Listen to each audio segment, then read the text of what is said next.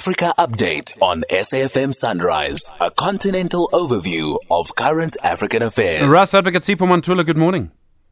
Sipho, refreshing morning, Jumbo Africa to the listeners. The city of Derna in Libya, literally buried under all sorts of things. 2 dams collapsed there during those massive floods. They say the death toll could triple. So what, 15,000 people? Stephen, it could triple indeed. It can go to 15,000, but yesterday the health officials confirmed 5,500 deaths and say 9,000 people are still missing, also confirmed by the mayor of Wadi-Derna, one of the Libyan city in the eastern part of Tripoli. You'll understand also, Stephen, that the UN also is worried to say that if there was an early warning, things of this nature will not have happened.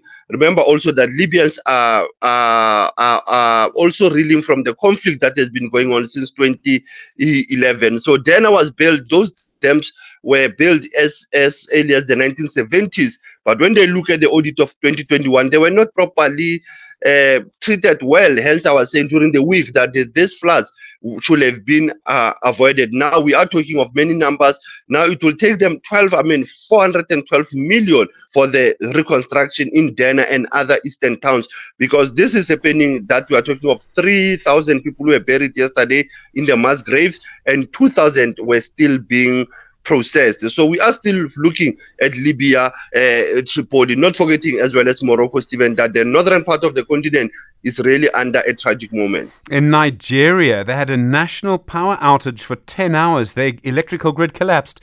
Sipho, what's that like?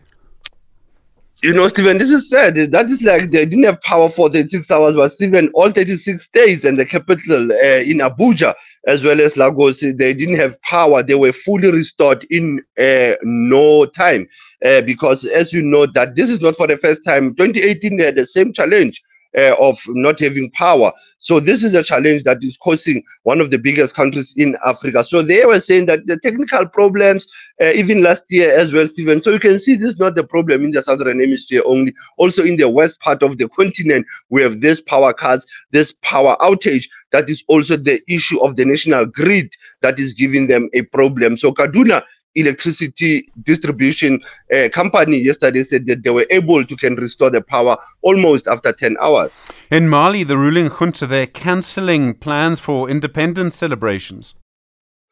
Stephen, they are cancelling it even if it will be next week on the 22nd of September. It's because there have been crises in that area in terms of the Tuareg separates. There have been attacks with the jihadist groupings that they've been fighting. And now they've opted that for them to celebrate their 62nd independence anniversary, it won't be worthwhile. Rather, they should spend that money to those civilians who have passed on and also to maintain how they could manage it. And this came from Colonel Asim Goit, where he says worried about what has been happening in various camps in the towns of Bamba, Gao, and Burema. Hence, they are saying no celebration or nothing to celebrate as they are still dealing with the transition in Bamako.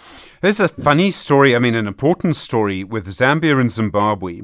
So it seems that Zanu PF's Patrick Chinamasa has made alleged threats on the life of the Zambian President Hakainde Hichilema. Really?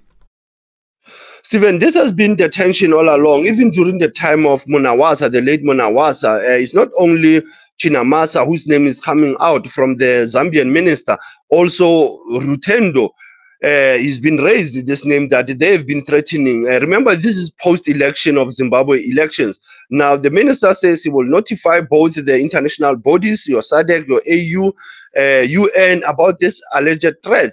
And he say, he's threatening them also, saying, we will come for you. This comes from the minister of Zambia, talking about the threats that Zimbabwe has been alleging against Zambia. Remember, Zambia had their minister who was assigned to be the head of mission for the SADC Observer Mission. So this issue of SADC and the Observer Mission, Stephen, it has caused what we call a diplomatic tiff between Zambia and Zimbabwe. The minister went on further saying, but Zimbabwe and Zambia had a good relations. It appears that the current ones who are coming up, they don't understand the history between Zambia as well as Zimbabwe. So we'll look, Stephen, because this matter of the post-election scenario in Zimbabwe, definitely it is causing diplomatic tension. It's also causing the issue that we are saying, what is the role of SADC post these elections? And then in our archives, this day, 15th of September, 1990.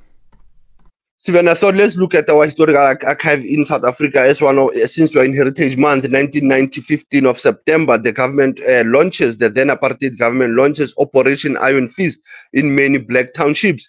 You'll recall that this was also towards the series of the release, after the release of Mandela in 1990, that he has to engage with the then apartheid president F.W. de Klerk to engage on the issue of the township violence that was going on. Hence, there was this meeting of minds also. But the government has already launched this operation, Stephen, as they were saying, was to deal with the township violence. And as we say, Stephen, it's Friday, Asante Sana, blessed weekend, and we are celebrating Heritage Month in South Africa. Ross Advocate Sipho Mantula, thank you. Chat again on Monday. More from our continent through the day.